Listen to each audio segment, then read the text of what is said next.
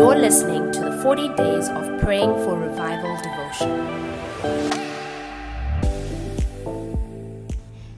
Ask and it will be given to you. Seek and you will find. Knock and it will be open to you.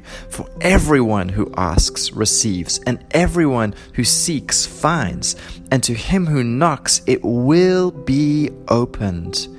What man is there among you who, if his son asks for bread, will give him a stone? Or if he asks for a fish, will he give him a serpent?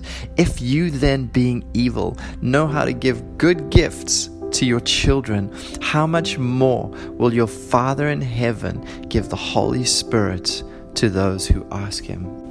Matthew chapter 7. In our world, it is rude to ask someone for a gift. We don't walk up to people and say, "Hey, please can I have a gift?" Yet, in the kingdom of God, we are invited to ask. Asking is actually a good thing. In fact, don't just ask, knock and seek as well. And not just for gifts, but good gifts. In 1 Corinthians 12 verse 31, it says, we are told to earnestly desire the best gifts. And if we don't see an immediate response, then we are invited to keep asking and keep seeking. How different is that to the world we live in? If we ask for something and we don't get an answer, we normally back off. In the kingdom, we're invited to ramp it up. In James chapter 4 and verse 2, it says, we have not because we ask not. And this is so true when it comes to the topic of revival. Think about it. How many times in your life have you asked for revival? Have you ever sought for it? Have you ever knocked on heaven's door for it? Do you ever remember losing something important and turning your house upside down to try and find it? That's the kind of seeking I'm talking about. That's the kind of seeking Jesus was talking about. Have we ever done that when it comes to revival? Have we ever launched an all-out pursuit like those mass searches we launch for missing persons? Are we not missing the person of the Holy Spirit in the church today? What is the content of the asking that we bring to heaven's door?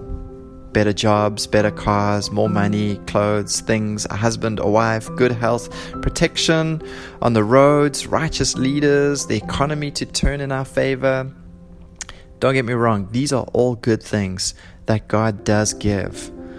But could there be a better gift than God sending revival to our church and city? Remember, revival is God pouring out His Spirit, and that does not mean He pours out some impersonal energy source or power upon us. It means He Himself, the third person of the Trinity, God the Holy Spirit, comes near. That's what revival is.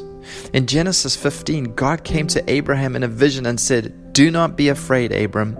I am your shield and your exceedingly great reward." Notice that. I am your exceedingly great reward. I am the best gift or reward you could ever have, Abram. God is the best gift, and this should be our biggest ask. And this is what we're asking for when we pray for revival. I remember the day I asked my parents-in-law for their daughter's hand in marriage. I could have asked them for many things. They're such generous people. They would have just given me just about anything they owned, such as the family that I'm married into. But I asked for the best they had. I asked for the person of their daughter.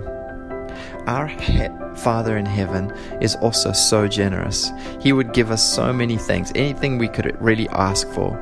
But when we ask for the person of the Holy Spirit, we're asking for the best and the most that He can give.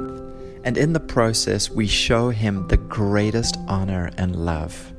I think of the words to a popular song that says, "We don't want blessings, we want you." Would we take heaven if God wasn't there? God offered Moses the promised land, but Moses said, "I don't want it if your Spirit doesn't go with us." Moses wanted God's Spirit more than anything the world could promise him, any promised land. Psalm 42 agrees and says, "My soul thirsts for God, for the living God. When can I go and meet with God?" What do our souls thirst for? What do we long for? What do we dream about? Could there be anything better than revival? Psalm 42 is a revival prayer. My soul thirsts for God, for the living God. When will you rend the heavens and come down? When can I go and meet with you? This is our biggest and best ask. So let's make it our number one ask, and let's knock on heaven's door and be clear about what we want. We want God, the Holy Spirit. He can come like a mighty rushing wind. He can come like the dew in the morning. He can come like a river of joy. He can come in tongues of fire or like a dove in a gentle way. It doesn't matter. Just let Him come, and let us be ready to receive and welcome Him however He comes. Jesus said, "For everyone who asks receives, and he who seeks finds, and to him who knocks it will be opened." So let's ask, let's knock, and let's seek for the gift of the Holy Spirit to come in all His majesty upon His church again. And so we pray, Lord, I bow my heart and I bend my knee. Send revival and start with me. Pour out your Spirit in an unprecedented way, and may all who hear be saved today. May all who are saved proclaim the way. Lord, send revival and start with me. Thank you for listening to